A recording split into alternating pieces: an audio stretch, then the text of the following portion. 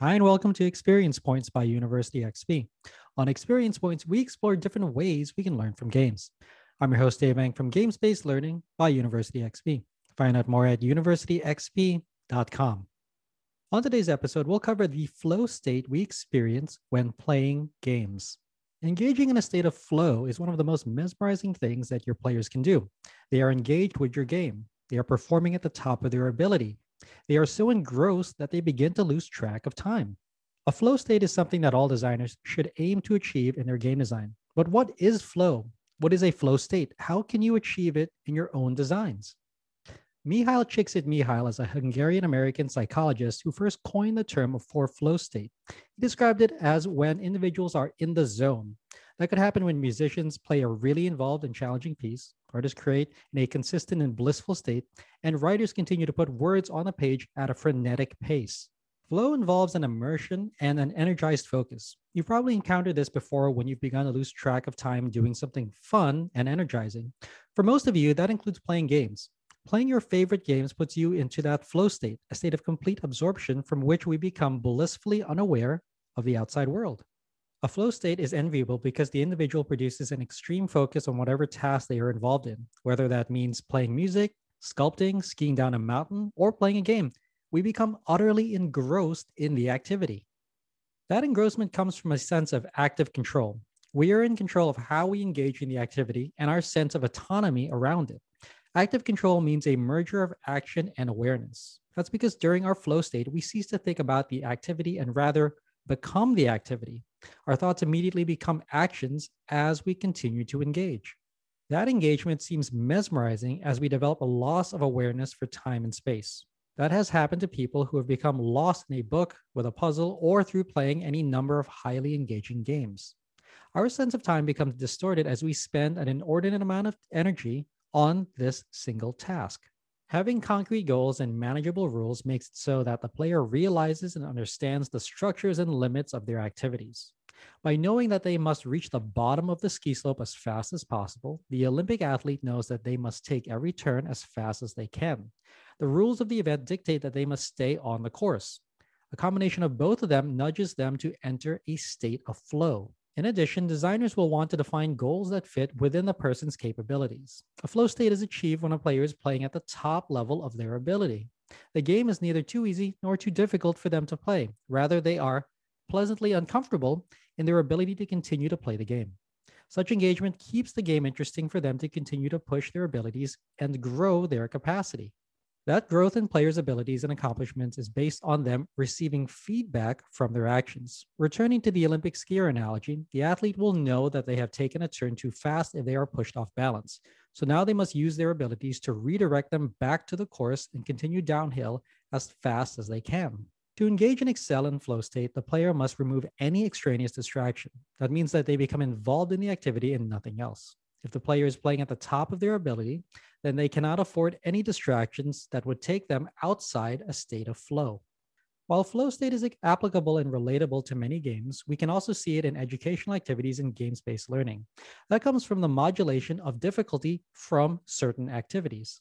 When teaching for competency, instructors must make activities more challenging when the student demonstrates that they have mastered previous content.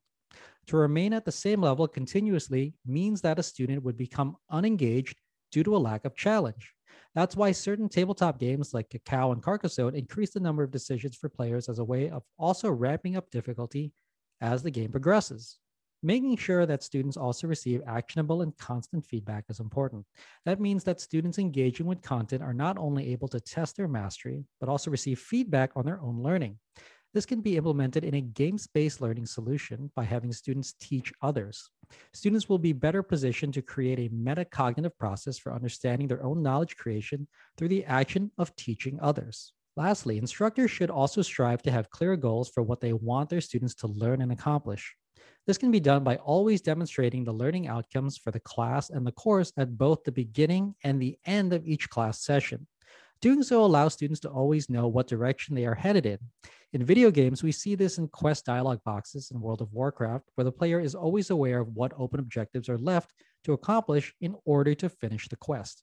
So flow is great for games and highly engaging activities. But what can instructors do to use it in the classroom? For traditional learning material or liberal arts focused curriculum, it's important that students see where they can apply their learning in everyday activities outside the classroom. That means the ability to demonstrate how what they're learning has relevance in their everyday lives. Another method that combines flow state feedback and metacognition for students is their ability to give feedback to themselves. That can take the form of evaluating their own work to determine where they have grown and what they have mastered since the beginning of the class. By doing this, the student can see and determine for themselves what they've done to get this far. While flow state can be engaged in games and is demonstrated to have an outsized influence in teaching and learning, both can be combined for games-based learning.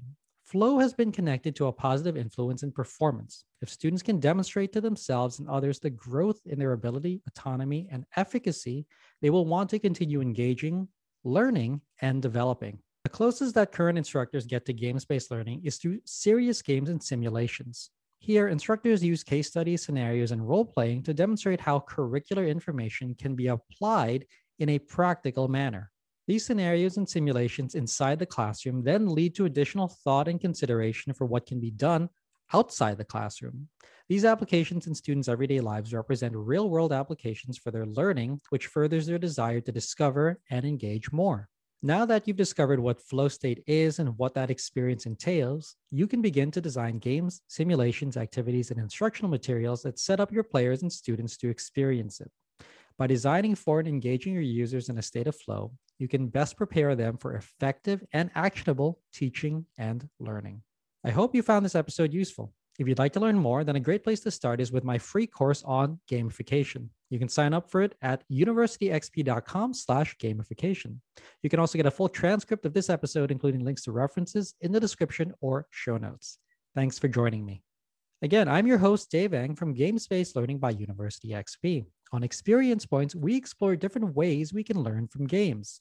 If you like this episode, please consider commenting, sharing, and subscribing. Subscribing is absolutely free and ensures you'll get the next episode of Experience Points delivered directly to you. I'd also love it if you took some time to rate the show.